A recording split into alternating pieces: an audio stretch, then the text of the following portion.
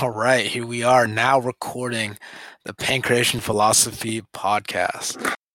Hello, everyone. It's episode 117. Let's see. Yeah. Shout out to everyone that supports me on Patreon. That's patreon.com. That's Patreon. You can find me at patreon.com/pancration. That's pancration spelled Pankration. Let's see. Let's shout out to the people supporting. Let's get your names out there. We got Aaron Heron, Hayden Hurley, Jasper Gill, Jay White, Kong, Tom Kravitz. Thanks for supporting the show, guys. Thank you to my homie on SoundCloud, Floating Forest, providing me the intro music. And yeah. So now let's talk about my guest today. He is a writer, a comedian, and a black person. Jay Jones, welcome to the show, man. Reggae horn. What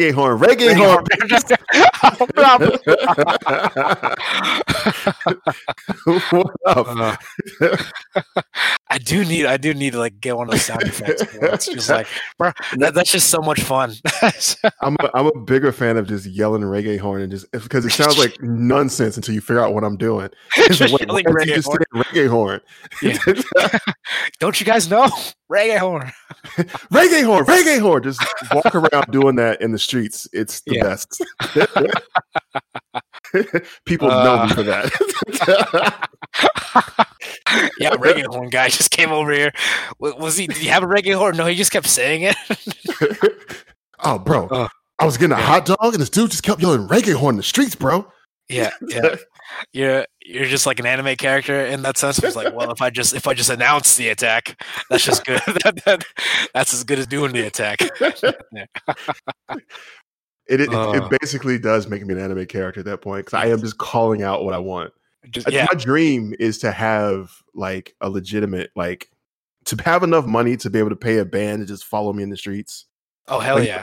Not a parade, because a parade is like we've got a designated route. I'm just my day. Like it's just wherever the fuck I'm going. Yeah. I get in my car, y'all go get in your cars too. Exactly. And you follow me. I want music while it's happening. So you got to drive and play. Level difficulty a little high. Music that just follows you. Yeah. I need it. My life is I need it because my life is dramatic, and for sure. I need everyone around me to know how much drama my life is going through right now. Well, that would for sure would punctuate all that drama, because it's like when in a movie you understand when stuff's going down because like the music picks up. Like people will know, oh man, Jay must be around. I hear his music playing like around here. Like, did you just get tense in here?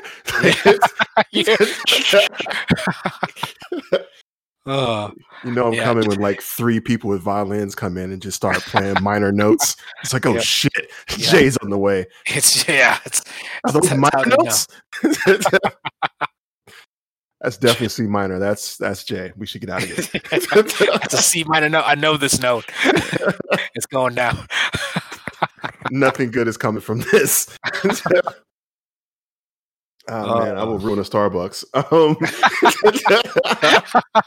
The Starbucks hits maximum capacity. It's like, oh man. It's just me and my band. Just me getting my one coffee and my band just playing through that entire time. Yeah. If they mess up your drink, they just like play faster. Like, oh no, pressure's on. Don't mess it up. I feel like you get a nice little build up, you know, the orchestra swell. Yeah. You're like, excuse me, I didn't ask for a latte. I'm not dun dun dun lactose intolerant. I feel like that's how I need my life to be, and that's what I'm aiming for. If anyone ever asks like why I do anything I do, like how much money is enough money for me, that's enough for me. That's what I want. It's either that or I need enough to be able to like pick up a phone. Yeah. This is gonna sound crazy, but hang in there with me. Okay. I need enough to be able to pick up a phone. Yeah. Call any lawyer in the country, in the country, and be like, look, I'm about to murder somebody. Yeah. I need your help. Don't worry. It's not gonna be quote unquote premeditated. It'll sound like an argument, but I'll call you back in 45 minutes, and they'll just be like, "Cool." That's where I need to be in life. Yeah. I need to be able to murder someone. Oh, yeah, that's like murder That's- someone, and the lawyers be like, "Yeah, you're good. You'll be I good." need that OJ money. Yeah. Oh no, for sure. That's like, hey man, but that's the thing. It's like you gotta to know where you want to go. You need like a clear destination. It sounds like you know how far you're trying to get. Yeah. from there. When your goal is OJ money, though, I mean, really, what are you trying to do? Yeah, OJ Mundy. Yeah, just be sure you don't go to jail for something unrelated to murder. Oh man, that's was the craziest part about everything with OJ was like you beat a double murder charge, Yeah, and then you decide to go rob some. Like you got away with what is quite possibly one of the greatest crimes in history. for sure. I don't know. I know I was announced as a black person, and I am a Yeah. black person. I'm not contradicting that. I just Yeah. want to make sure I say it. I know that generally black people have the monolithic stance of Yeah. OJ didn't do it. OJ did it. All right, look. OJ, like if anything, I feel like as a I almost said as a nation, but I feel like that's the wrong connotation. Not a black nation. I'm not Janet. As a I feel like as a collective, as black people, we should own that OJ did it and got away with it because that's a greater feat. Yeah. Than just he If didn't anything, do it. OJ owns it. Oh, I did it. Yeah. Well, okay. So let's say I did it. Yeah. Let's say I did. That's just. Yeah.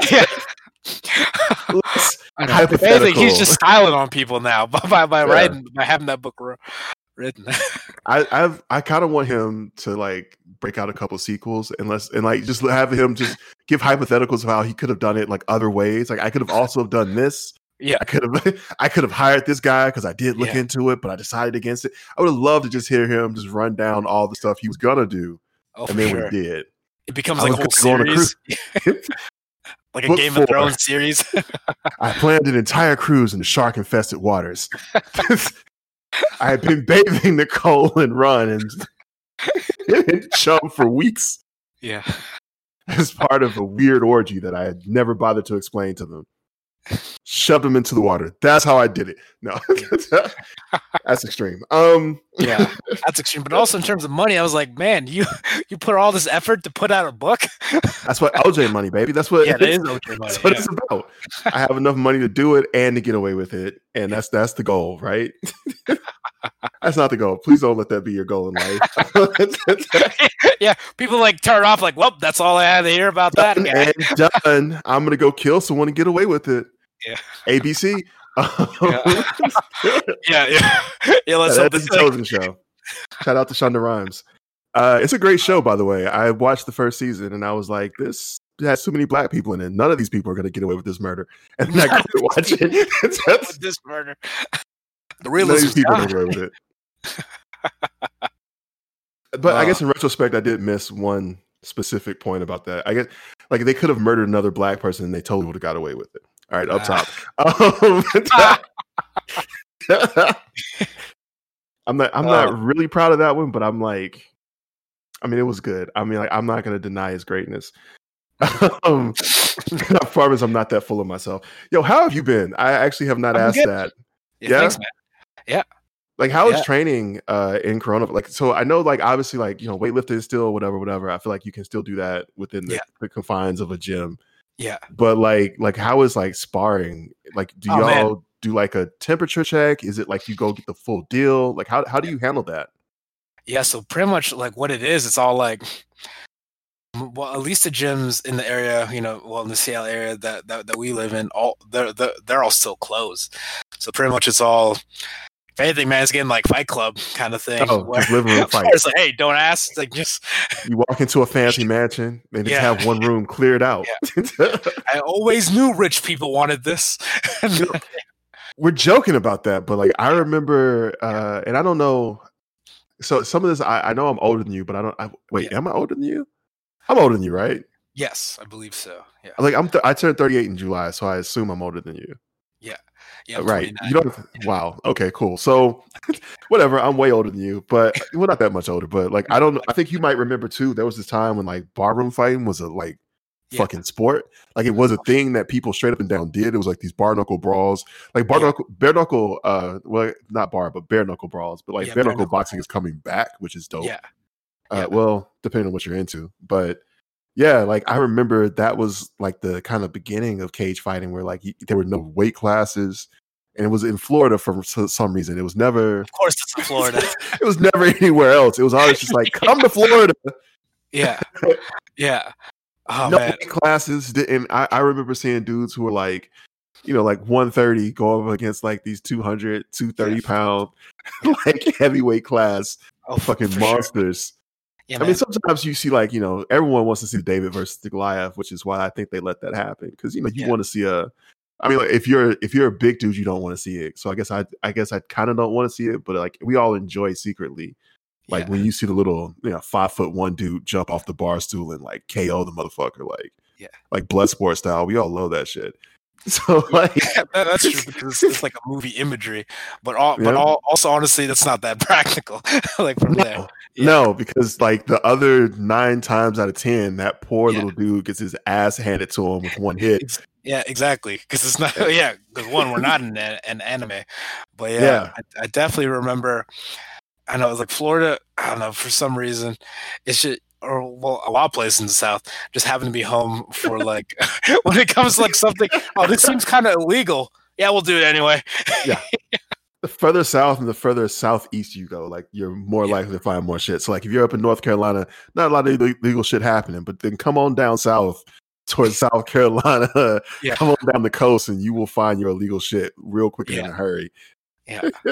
No, like I remember, speaking of Florida, I had some friends, that were both of them were legit fighters, but they got invited to this like promotion that was, I mean, it wasn't bare knuckle, but what it was essentially it starts out as 3 people in a free for all, and then on to 2, and then like pretty much like a last man standing kind of thing. It's like a battle royale. Yeah, essentially, like a mini battle royale, and they would have it like tournament style. And I go like, you guys aren't actually gonna do that. That sounds like that sounds like, well, one, that sounds like, I don't know how you can sanction that. It sounds like something that shouldn't be going. I don't feel like, damn, because at some point it's 2-on-1 right? Yes. At some point, 2 people are going to be like, on, it would be 2-on-1. Yeah. I mean, at some point you might have like 3 people who just outright flat out hate each other and like, I'm just gonna go after. But eventually, someone goes into a position where they're vulnerable, and another person is taking advantage of it, and then either the third person attacks the person who's taking advantage, which is stupid because then you get the other person out of trouble. Yeah. Or they attack the person who is vulnerable, which is the smarter play, and which was probably what happened. You knock them out, and then you go back to a normal, well, not normal, but like a 2-person, I can do this fight. So like, that's just someone in that fight is going to get like seriously hurt. Exactly. It's very much quickly. Like it's like 1/3 of a chance to just get stomped by 2 people. I feel like that's a horrible proposition. Who in their right mind would join this? And truly, if you're a person of color in the South, you're already at a 1/3 chance to get stomped by 2 people. To get stomped. You're already there. Like, it's like, God damn it. Now I'm at a 66% chance. Is that how statistics work? Like, we'll just add it together. I don't know. Is that how numbers work? No. I'm pretty sure that's wrong. That sounds wrong. No, but I understand what you mean. Yeah, I'm pretty sure that's not how numbers work. I graduated college, but definitely not for that. No mathematicians on this podcast. Just letting people know. Yeah, no. I mean, if that's wrong, write in. Feel free to write and call in. If you got the right statistic, give it to us. I don't claim to be an expert on anything, and I will happily spew ignorance about most of the stuff I talk about. Well, at least you're aware of it, I feel like a lot of people, if anything, the most dangerous people are the people that think that they know something and then dispute that knowledge, There's a lot of those people in the world today, actually. I feel like more so than ever. Yeah. And I think it's So like it's one of those things where and I've been saying this for a while. It's a saying of mine that when I say I made it, I don't mean this to brag, but it's something I wrote when I was younger, and I still think it holds. Okay. It's it's the I want to make sure I say it correctly, so I always get it backwards, but it's the while ignorance may be the absence of knowledge, knowledge isn't necessarily the absence of ignorance. Ah, yes. So it's one of those things where some people may have knowledge, but willful ignorance isn't really belied by knowledge. Like there are many things that I may know, and this is a weird subtle tone shift. What up, listeners? It's like, what? Why are we so serious now? What happened? What the fuck just happened? Am I on the same podcast? No, yeah, same podcast.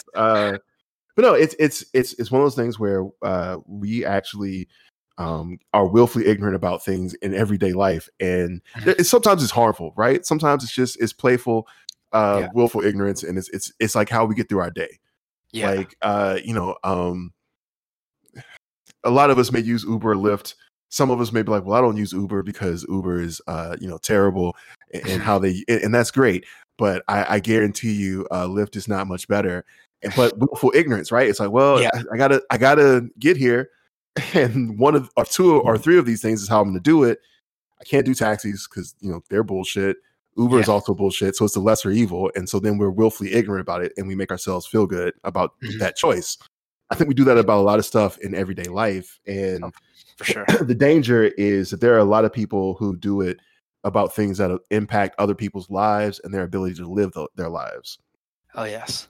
And so, like, being aware of where we're willfully ignorant, I think there are spots where we're willfully ignorant. We don't say it or think of it that way, but it is what we are. And I think if we become aware of those spots where we, maybe it's a little bit more, quote unquote, harmless willful ignorance, maybe then we start being a little bit more willing to look at some of these spots that might be more harmful as far as our willful ignorance. Mm-hmm. Yeah, no, I definitely agree with that point. That there's just a lot of everyday aspects of life that that people are just ignorant or unaware of, and never really even bothered to look further into that. So I guess it's like, I don't know, kind of, it's like how do people even become aware that they are willfully ignorant on some things, or because it's almost because it's easier to stay ignorant. That's why ignorance is bliss, right? Yeah. It's easier. You're happy and dumb. I feel like some of the issue, I guess, is when. So it's easier to be dumb, but it's also we're in a world where it's actually kind of hard to be dumb now. Yeah. And so it's easier if you are. Ignorance is bliss, but it's difficult to be ignorant. So willful ignorance is when you kind of choose. I'd rather be quote unquote happy. I'd rather personally, basically, you center your own happiness, and I'd rather be happy than be concerned about this thing. For some stuff, it's cool. Like I'd rather be happy than I'd rather be happy and drink this Coke in the moment than be worried about the fact that it's loaded in high fructose corn syrup. Mm-hmm. That's just hurting myself. Up top to me on that. Cool. I'm only hurting myself here. But then on other things it starts getting a little bit more damaging, whereas I'd rather be happy and not pay attention to and I guess I don't want to hit this point too quickly, so I won't say that, but I'd rather be happy and not pay attention to maybe a really messed up situation that I am either encouraging or supporting or not even doing or just ignoring. I'd rather be happy than pay attention to it. Maybe it's something at your job. Maybe it's something in your family. Maybe it's something, in your friend circle. And it's easier for you to just ignore it and be comfortable than actually have a conversation and talk about it or, address it or even try to root it out in some cases. And I think that's where the danger is where when we purposely choose, we know it's there and we know that something's up with it, but it's like, oh, it's too hard. And so then we just don't try. True. Yeah.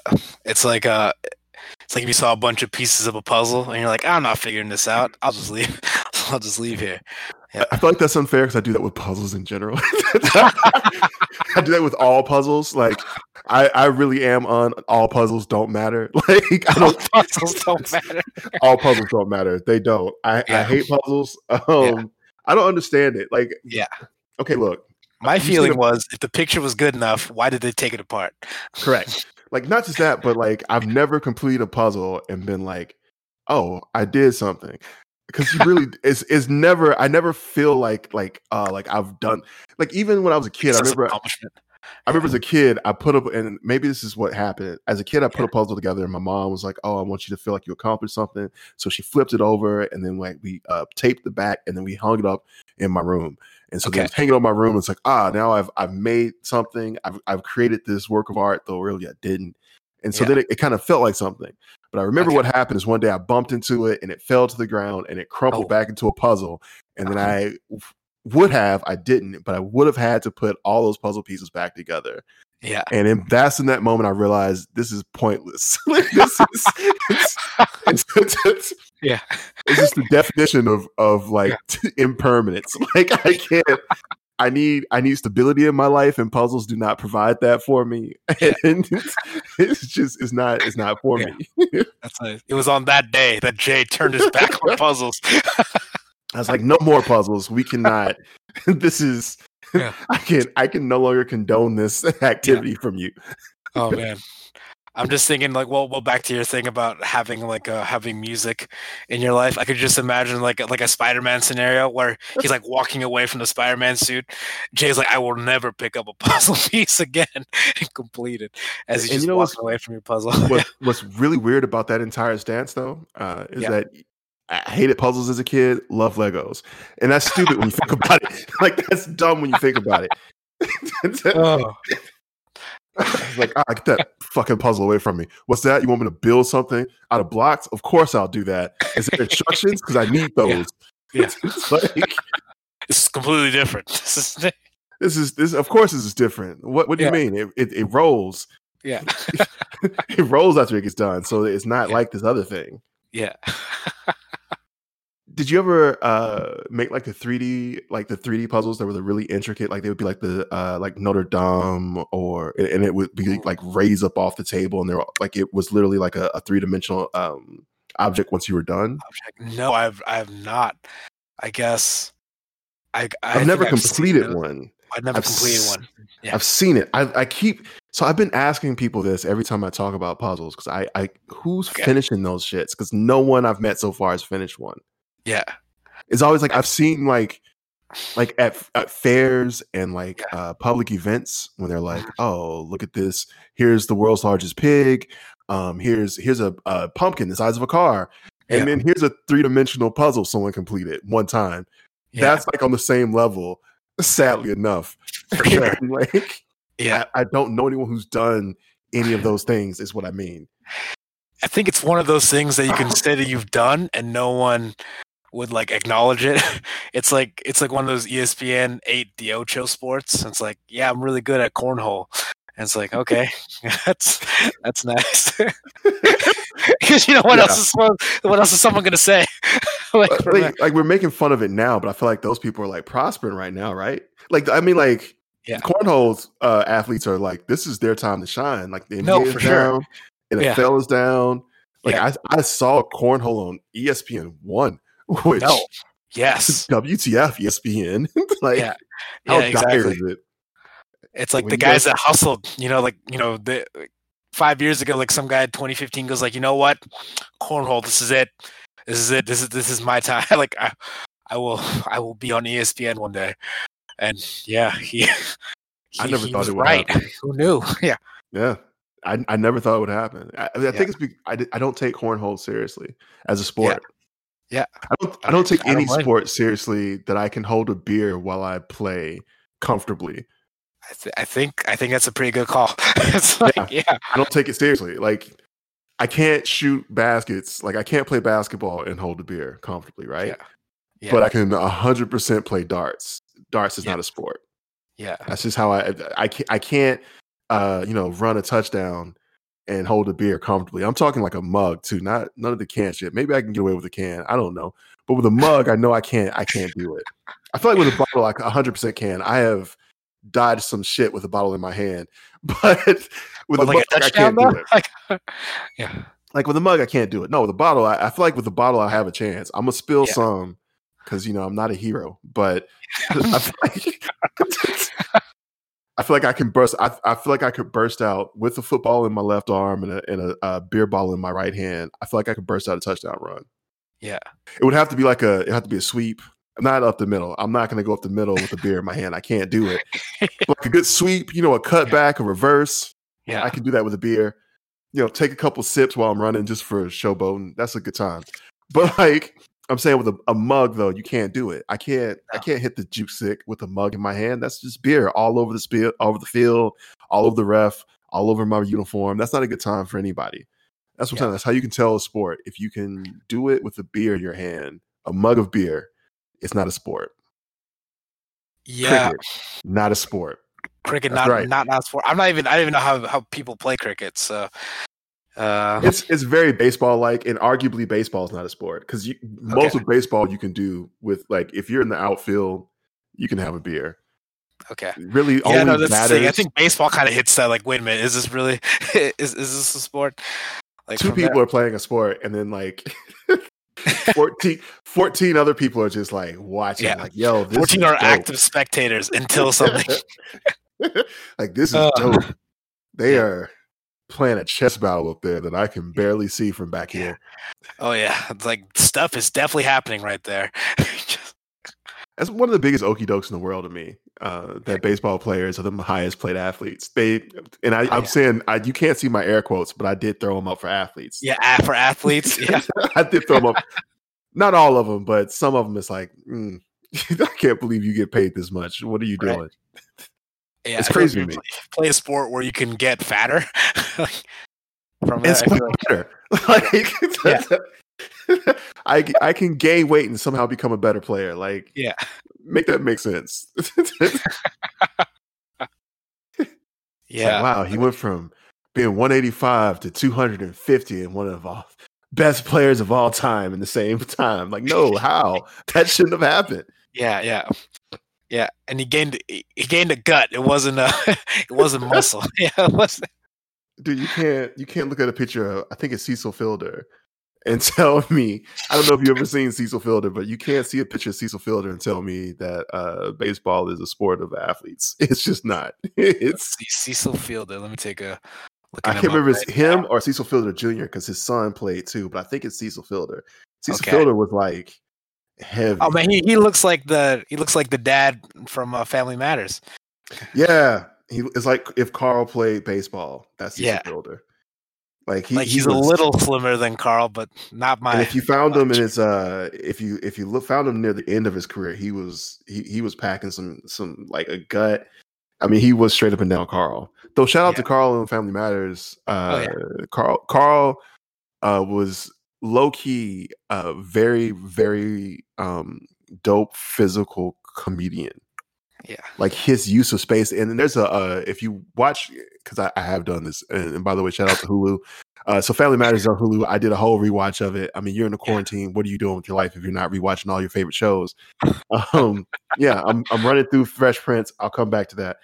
But like, I was watching it, and there's an early episode where like Harriet and Carl are like going to a dance competition. And if you watch, I think the name of the is it Reginald VelJohnson? I think is the name of the actor who plays Carl. Right. Yeah, Reginald VelJohnson, I believe, plays Carl. If you watch that episode with him, yep, he's working up a sweat in the episode, but he is straight up and flat out dancing, and it's he's on beat, and he is like really like impressively dancing, where you're like, holy shit, Carl can dance. And like there's a whole thing where they're talking about it, where he's talking trash to this one other player, like, oh, we're gonna win the competition, and you're like, come on, Carl, you're not. The only competition you're gonna win is gonna involve eating donuts, typical cop joke, blah blah blah. And then he started dancing. I was like, okay, I got some respect for this. like all right, he might take home a trophy or two. Like he really can dance, and I think you see that in like all of the like some of the physical stunts in comedy that both he and Jaleel White did. Like a lot of the real, like some of the funnier physical comedy, I guess, bits and sequences between him and Jaleel White were grounded in his ability and Jaleel White's ability to really play a true physical, like play up the physical comedy aspects of their characters. Like I think Reginald Vell Johnson understood that he was like, a little bit oversized. He understood like how he looked and how he appeared, and he was really good at playing and like stage acting and using his body to like, get laughs, to get comedy, and to tell a story in some cases. Like he's really, in my opinion, one of the underrated, sitcom actors just because of what he did and for how long he did it. Mm-hmm. You don't get a lot of when you're Steve Urkel's. When you're, you know what I'm saying? When you're Steve Urkel, I almost said side piece, but that's not the right term. Yeah, sidekick. No, side piece is what I meant, but like, I didn't use the wrong word. Side piece is what I meant, but that's not quite right. I guess when what I was gonna say, also what I thought was when like a 9-year-old kid makes you his bitch, like you can't, but again, not fair. That's not fair. It's undercutting my point. When you're on a show that ends up being centered around a 10-year-old actor, that is the type of phenomenon that Steve Urkel was. Think about how like he had a cereal. Yeah, he had a cereal. You got made once you have a cereal. Do you know how many people like Michael Jordan is arguably one of the greatest basketball players of all time? Yeah. He has his own brand, so he has basketball shoes, clothing. This nigga don't have a cereal. Like he was on a Wheaties box like maybe 4 or 5 times. But Michael Jordan doesn't have a cereal. Yeah. Does he have Jordan O's, Jumpman O's? Like he doesn't. Urkel had a cereal. Like that's crazy to me. Like normally you have to be a tiger or a leprechaun or no a rabbit or a captain. You gotta be a captain. You gotta be somebody to get your own cereal. I'm telling you, Urkel doesn't know magic. He's not in the army or he's not in the Navy. He's not a thief. He's just an everyday teenage black dude who's a little too appreciative of cheese, which is like, how are you black? Like, are you not lactose intolerant like the rest of us? Like, what are you doing? But who just loves cheese and knowledge. Yeah. And apparently that's all it takes to get Urkelos. Yeah. Yeah. Well, I mean, he did also do those things in Chicago, so I mean, grain of salt. Yeah. a lot of people don't survive Chicago. It's almost like if you're black in Chicago, like just surviving is your superpower. Like he survived and got cereal? Dang. He survived. Yeah, he survived and got his own cereal. Oh, I feel like if Superman came to Chicago and met Steve Urkel, and Superman was like, yo, a dude shot a gun at me, it hit me in the eyeball, and the bullet bounced away. And Steve Urkel would be like, yeah, well, I'm this in fucking Chicago for 20 years. I feel like Superman's like, how the fuck are you doing this? How did you manage that? Yeah. That's a superpower I cannot understand. Do you have a kryptonite? Is there any weaknesses? And Steve's just like, not really. I mean, Laura, technically. Technically. That's the only thing he would debase himself for. But that's pretty much it. Like I'm telling you, like it's amazing when you think about it. Steve Urkel, and by default, I think a lot of the other supporting cast members, specifically Reginald Vell Johnson, I think didn't get enough love for what he did on that show. Like that show doesn't exist without him. I can't even imagine him and Uncle Phil too. I think Uncle Phil, and it's unfortunate, but he really started kind of getting the outpouring of love when he passed. And it's super unfortunate though, because for a lot of us as Americans who grew up in families, even if we had fathers, those father figures felt more like our fathers in some cases than our actual fathers. Mm-hmm. Like whether or not they were present in your life, our actual fathers weren't perfect. And those father figures, while they made quote unquote mistakes written into the script, obviously, coming back around in 30 minutes and being like, yo, I made a mistake, is far fetched if you're in some households. You know what I'm saying? Like, that's some shit that I will never hear an apology for. So let's just chalk that up. You know what I'm saying? So watching that as a kid and being like, yo, parents can apologize for shit. You don't just get smacked in the face and told to shut up. Like, really? Where is this magical land and how can I find these people? there really must be some magic clue behind these gentle ones. I mean, it's just real love bursting out of every scene. Real lovers. Oh, I know every word to the Family Matters theme song. Like it's I will drop it in casual conversation just to see if you catch on. But anyway, no. Yeah, no, I feel like we don't give him enough credit for that. He maybe not like to the extent that I feel like Bill Cosby fucked that up for everybody though, right? Oh, yeah. I mean, not only was it like he kind of fucked up like the America's Dad game, but then like, you know, he was also raping people. So then we found out America's Dad is a rapist. And I feel like that's just fucked up on so many different levels. Yeah. Man, Bill Cosby. Like the only benefit of that is just knowing that like Bill Cosby is very likely going to die in jail. And he should very likely die in jail. Yeah. But it's just the fact that he had that image for so long, and then now he got, I mean, the truth got exposed like from that. I think that's, not just that, but also like how much of him was centered around kind of the judgmental telling other people to straighten their shit up. You know?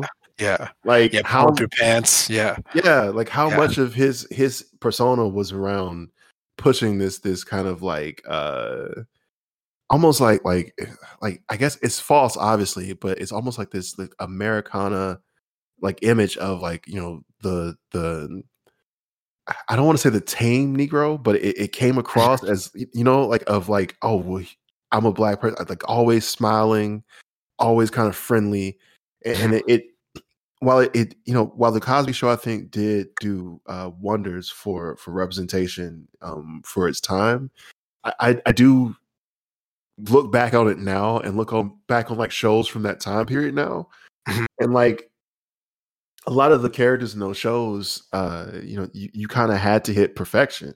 You didn't really like outside of, you know, maybe Good Times where all of the characters were flawed and like, you know, kind of lived in the hood and you know, were purposely the only real, I guess, issue with that is they were just way too happy to be in the projects. That's not the way people live in the projects are. They're not that happy.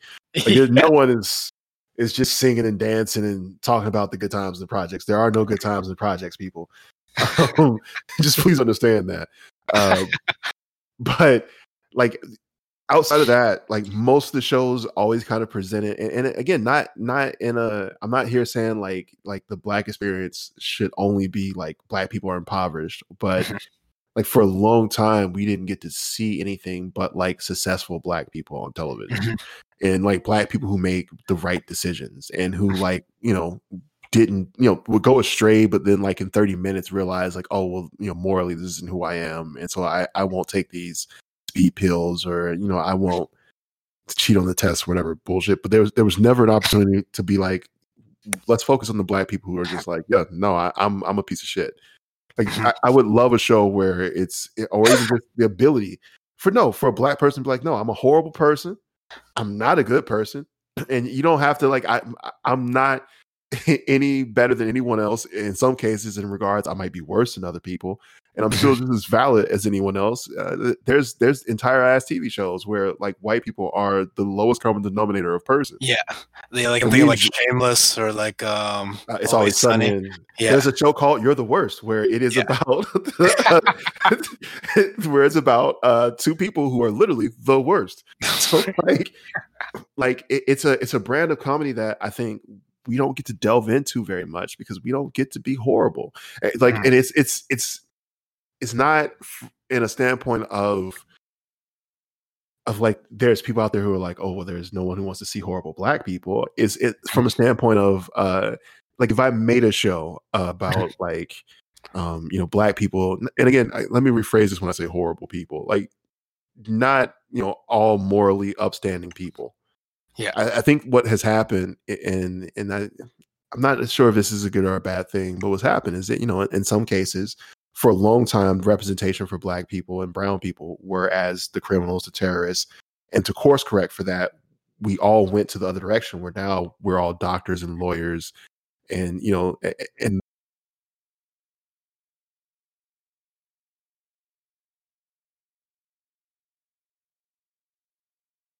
the thing is that we're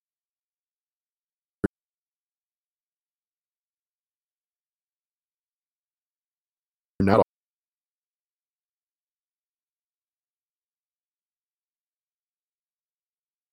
all those things. And when you watch television and media where you see all the lawyers who are black and brown people, but then in real life, you meet the black and brown people who are the FedEx drivers, the black and brown people who, may not even have a job. They might be homeless. They might of other things. Well, we see the representations of those people in those situations who are white in the media, both good and bad representations.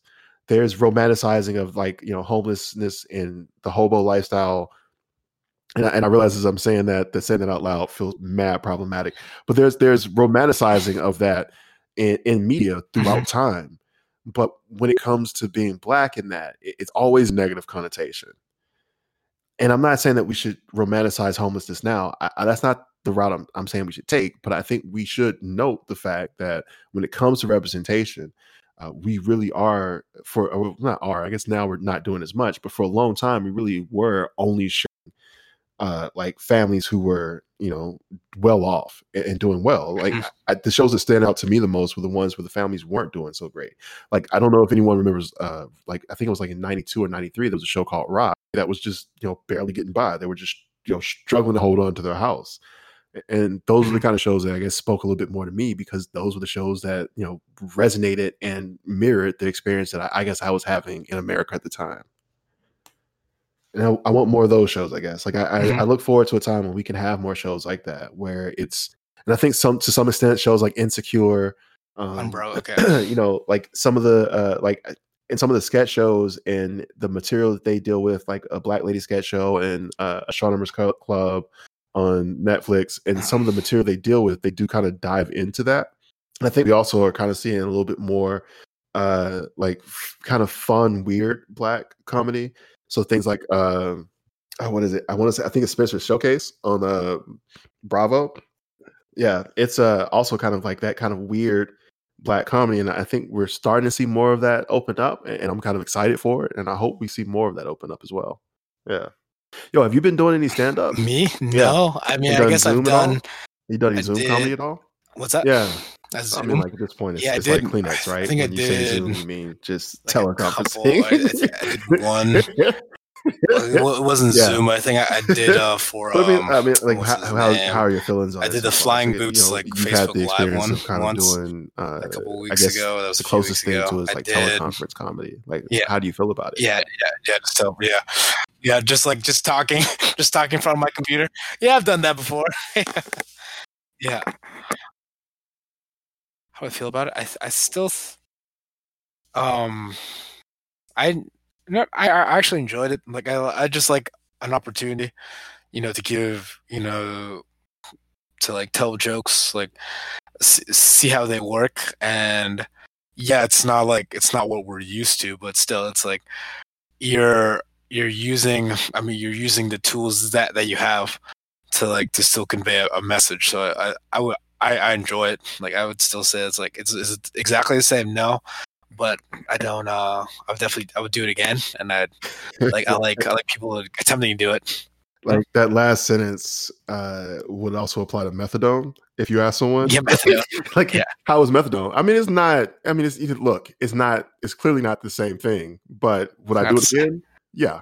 I do it again. I do it again. I gotta get this, man. I mean, don't understand. It's just you got to make do with what you have. Yeah. I will say I like it. It's been fun every time I've done it. I will say, and I like the fact that jokes that I got the chance to kind of write and test and build out before all of this happened still land and hit just as hard as they would in front of a live audience. I think the issue that I guess I would be most concerned about from a Zoom comedy standpoint, and that is, I guess, the biggest thing from hindrance or obstacle for me as a comedian when it comes to Zoom comedy is Mhm. It's not really conducive to finding like an audience for writing jokes.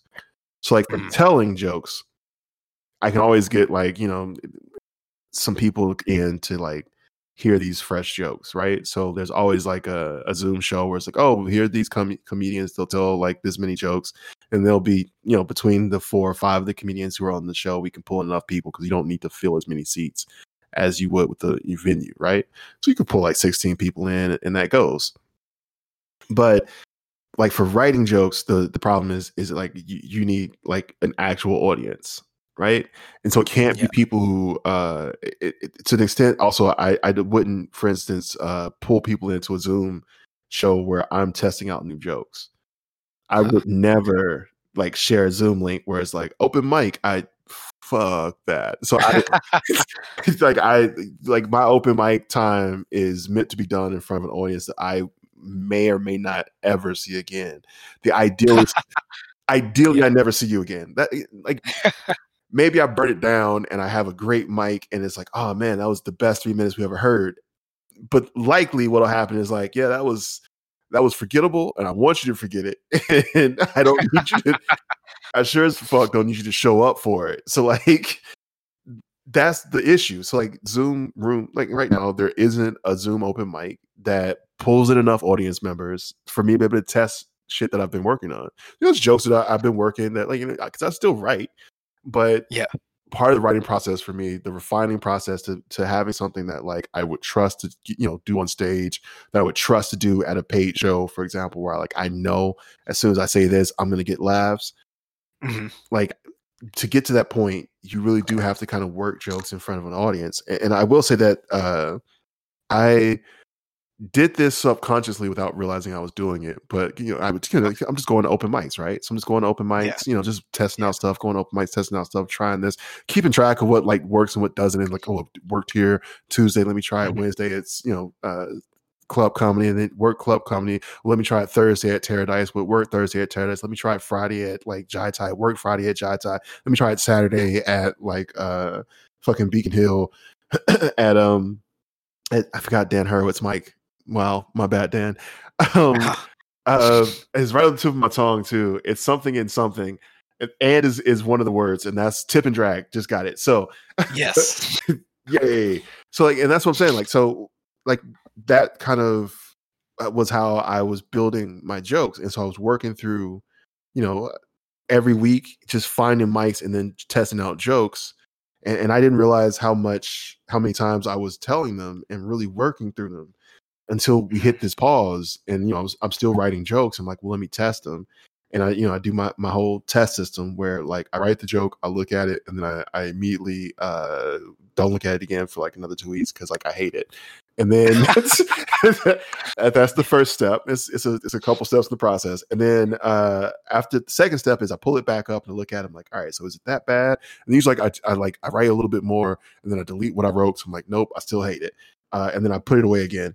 And then a couple weeks later, I'm sitting around and I'll be like sitting with my wife and I'm like, I wrote a couple jokes, and it's like, oh yeah, let me hear them. And then I'll just, tell her the joke that I've been trying to forget, though I've now at this point know it word for word because in my head I've just been turning it over and over again. And so then I try it with her, and then she hears it, and then if she doesn't laugh at it, then either I get defensive and I tell her she doesn't know what's funny anyway, or or she doesn't laugh at it. I'm like, fuck, that joke's not funny, and then I don't try it. And by the way, she shelved 2 really, really funny jokes that I pulled out later, and I was like, you were wrong. And there's also times when like she laughed at jokes. I'm like, all right, cool. And then when she laughs at them, then that's when we take those. And like I usually like actually don't. I think she knows I do this, but like I color code those jokes for the week, and then I go through, and that's how I keep track of all my jokes. They're all in like a Google Keep. So like Okay. I miss being able to like that writing part of my writing process, being able to like work it with an audience, and it's hard. Like I think it'll be interesting to me because we're starting to like churn out to where like we're starting to have like our first real shows back, and it'll be really interesting to me to see how many of the mics survived and will continue to survive in this new era that we're in. Yeah. And then two, you know, a lot of us who are at the point that I think we're at in comedy, where we don't have like, you know, 5+ years of comedy under our belts, you know, or 10+ years. I don't know. You might have. I can't speak for you. I don't have 5+ years of comedy under my belt, right? I mean, I've been writing. I've been writing most of my life, but I don't have, you know, 5 years worth of, you know, prepared stand-up material. And what will happen for us is, you know, I think I'm at like maybe 2.5 to 3 years worth of prepared material. And that really does truncate what I'm capable of doing when we come back. So I would have been at a point where maybe I have like a legitimate, like solid hour of material at this point in my career. And I think I might be right now at like 35 to 40 minutes of like all tested, I believe in it material. And I should be like 20 minutes further. So I feel like there's a lot of comedians who are in that same boat, and maybe even worse, where like, you know, if you haven't been doing Zoom comedy, you haven't been testing your jokes out, it's been 3 months since you've told any of them, like you're going to be a little rusty, as in like figuring out timing, remembering the joke, not adding extra words in. That's like my biggest thing. And so like, I think it's going to be an adjustment period. And then on top of that, it's going to be a fight for audiences because, you know, there's fear, but also I think, you know, with a lot of the larger comedy clubs just going under. Oh yeah. There's just more, you know, smaller rooms available, and it'll just be curious. I don't know when we'll see another bar show again. And there are a lot of us who, you know, that's our bread and, you know, that was our bread and butter, where, you know, the bar show is our shit. And unless you could pack out a theater, you know, at this point, what are we doing? You know? So yeah. I don't know. Just gotta get a sound system, go to a park. I mean, you're saying that, but I am doing a parking lot show on the 21st. No, I think that's the thing. I think that's what's gonna take up, or what's gonna, because like you said, like bar shows, like, oh man, who knows if those are gonna happen in the near future, if again at all. If this year, I think it's even if they're gonna happen again. I mean, at some point we'll hit vaccination and we'll get past it. We'll get past this, but I would be surprised if there was a bar show that happened this year. Oh yeah, same. I would be shocked. Not only would I be shocked, but if someone hit me up and was like, "Yo, do you want to be in a bar show this year?" I would be like, "Nah, I'm good." Like, well, I guess maybe I'd be like, how much time you got first? No, you're in a hazmat suit. Like 20, 25, what we looking at? 30 minutes. All right, no, I'll beat like holla at your boy. But no, like all joking aside, I feel like you know, it may be next year before we get a bar show back, like things like festivals, and some of the. And I guess I was a little bummed out about this because I just hit being able to, like, you know, work a theater, like, you know, 100, 120 bigger and like really work in bigger rooms.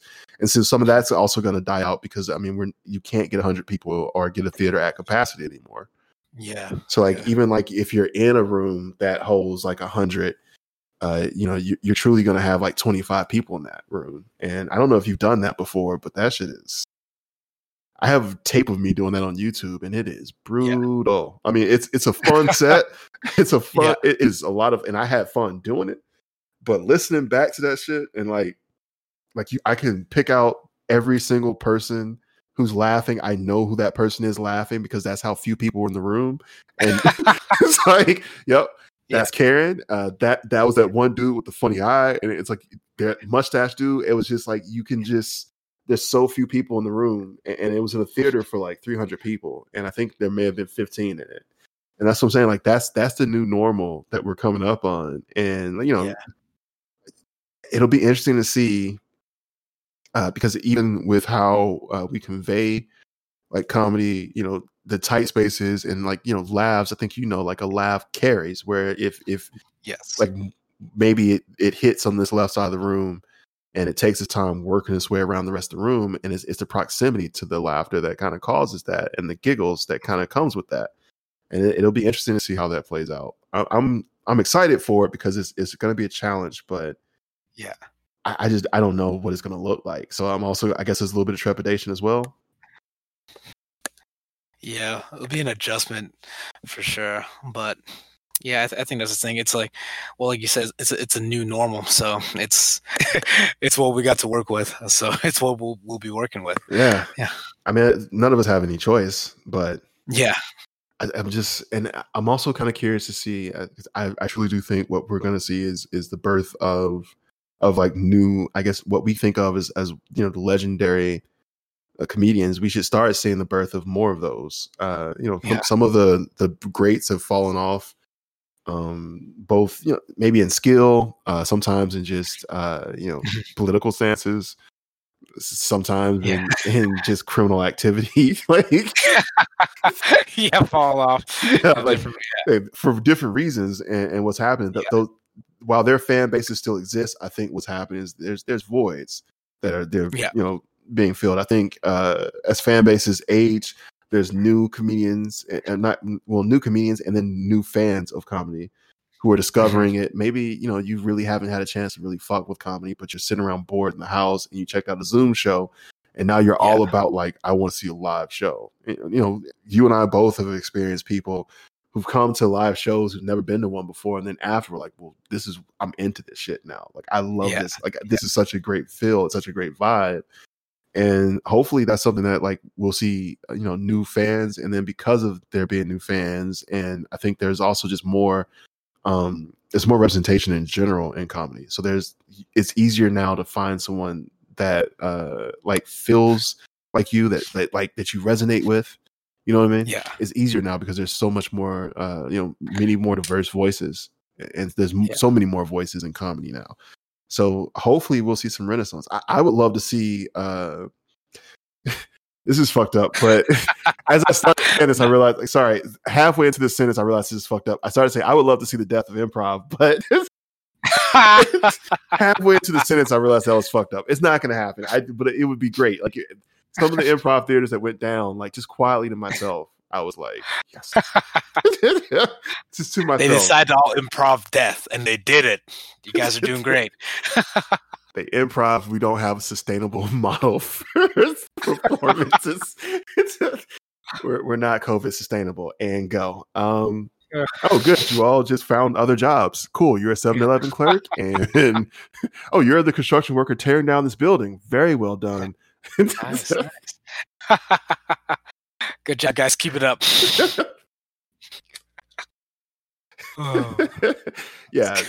No, that's rude. But what we will see ideally is like even like I have a friend who's an opera singer, and okay. she and her troupe were scheduled to do a performance of "Lo Boheme," and because of COVID-19, they ended up, they were like, well, how can we do this? And they did the entire performance through Zoom conferences and like some creative, playful like costuming from what they had at home.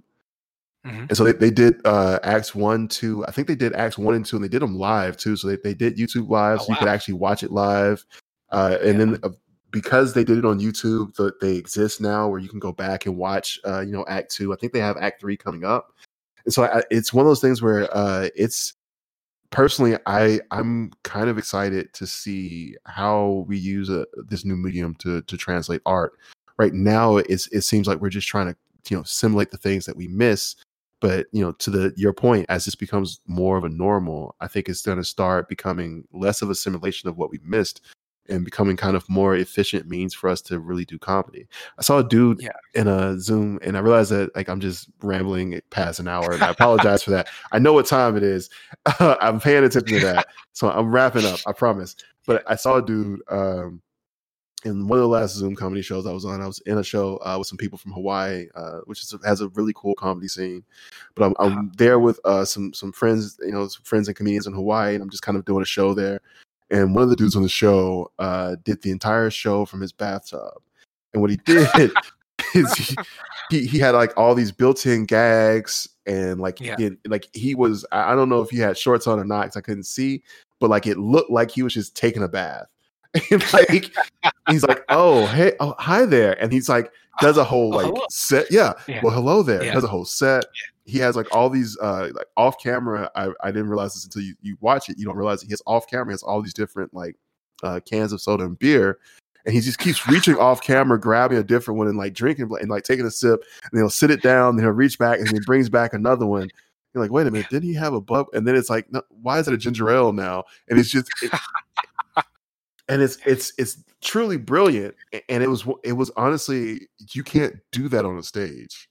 No, you know what I'm saying? Like, and yeah, you're kind of the only real limitation, just like on stage, is your imagination and your creativity. And this is just a new challenge, I think, for us to, as creative artists, as comedians, as people who are sacrificing a lot in the name of comedy. This is an opportunity for us to to grow and to maybe even potentially discover something that can be a new avenue or even a new branch for us as we kind of keep trying to figure out how to move forward as comedians and as people.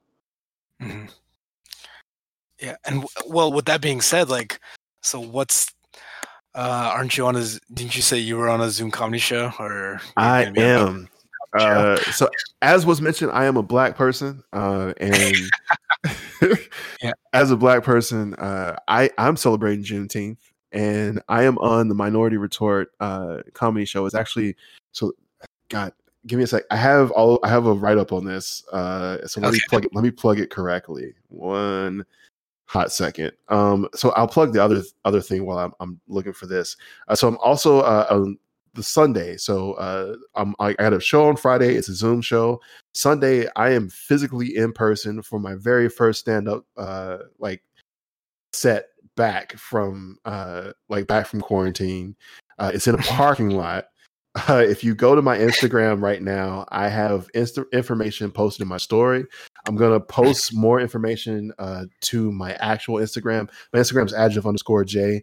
It has location of where it'll be at as well as the time, but it is Sunday, I think at 7 p.m. And so that should be fun. Come on out. Please wear masks. We are encouraging social distancing as well. So, we're trying to keep this as safe as possible. But like we said on this show, there's some things that you can't really simulate with Zoom comedy that you can do with live comedy, and it's an opportunity for, if you've been cooped up in the house, it's an opportunity for you to come on out. And then the other comedy show is with Minority Retort. It is currently being produced by X-Ray FM, which is a radio station based out of Portland. I will be doing a 5-minute show. I don't know. No, it's going to be live. It's going to be live this Friday at 7 p.m. PST, so Pacific time. Okay. For links to both of those, I will be updating my comedian page. It's J Jones Comedy. So J as in the letter, Jones spelled conventionally, as is comedy at basically.com.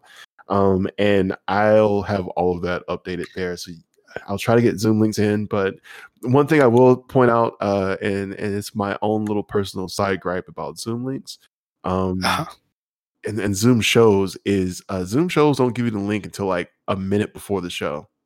Ooh. It's like, yeah. Show starts at 8:00, 7:58. They're like, yo, here's the link. Like, yo. Yeah. Could you not have given this to me like an hour ago? Yeah, that's a tight will call right there. It's like, yeah, here you go. Hey, can we get a mic check real quick? It's 7:58. Can we? That's a great question. Can we get a mic check? You tell me, play it.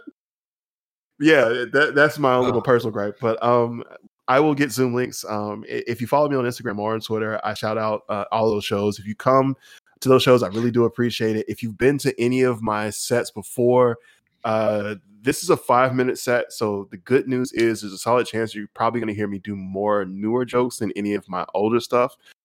So like a lot of my older stuff, I can't get it into 5 minutes.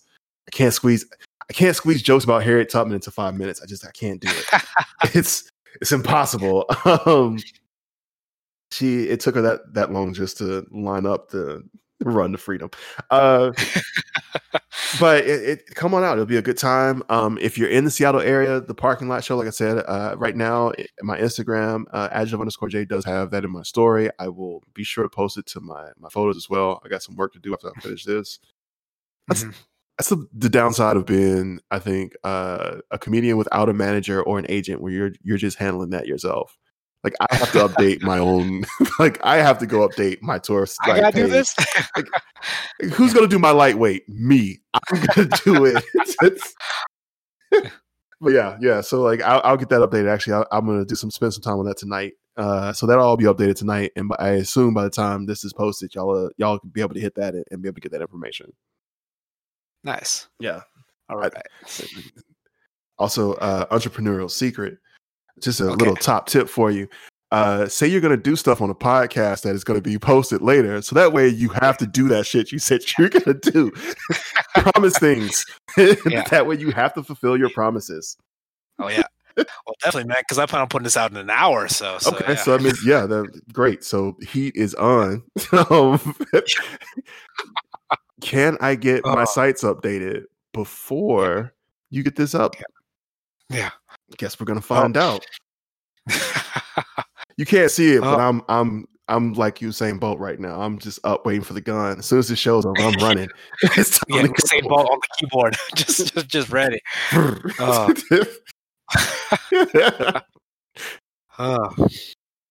All right. Well, that's been Jay Jones, everyone. I guess might as well give like one last shout out to like what your Instagram and Twitter. It's like it's adjective_J. Yep, I'm adjective_J on Twitter and Instagram. I'm also technically adjective_J on Facebook, but I don't really use Facebook. And also, while I have the chance, thanks for having me on. This was dope. Like I had a lot of fun. I feel like I talked a little too much, but nah, man. I always kind of feel like that. You talk too much on the show about talking.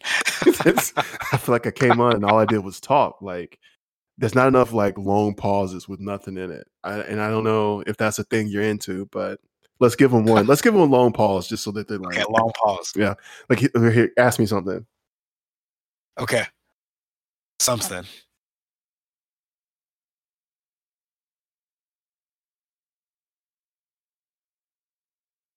Truthfully, I don't know. Truthfully. Long pause. There you go. You got a little something, everything. you got everything. You got a little bit of everything in this show. You got a lot of talk. You got a long pause. Hitting all the check marks. I'm fulfilling needs. That's what I'm here for. Yeah. Hitting those switches, hitting those check marks right there. high octane performance right here. Never say I let them down. Never say I let them down. Never say the little people better not say I never did anything. I get this lightweight out here. All right, that's been Jay Jones. Well, Jay, thank you for being on. Thank you everyone for listening. Yeah, it's been a good time. Bye, everybody.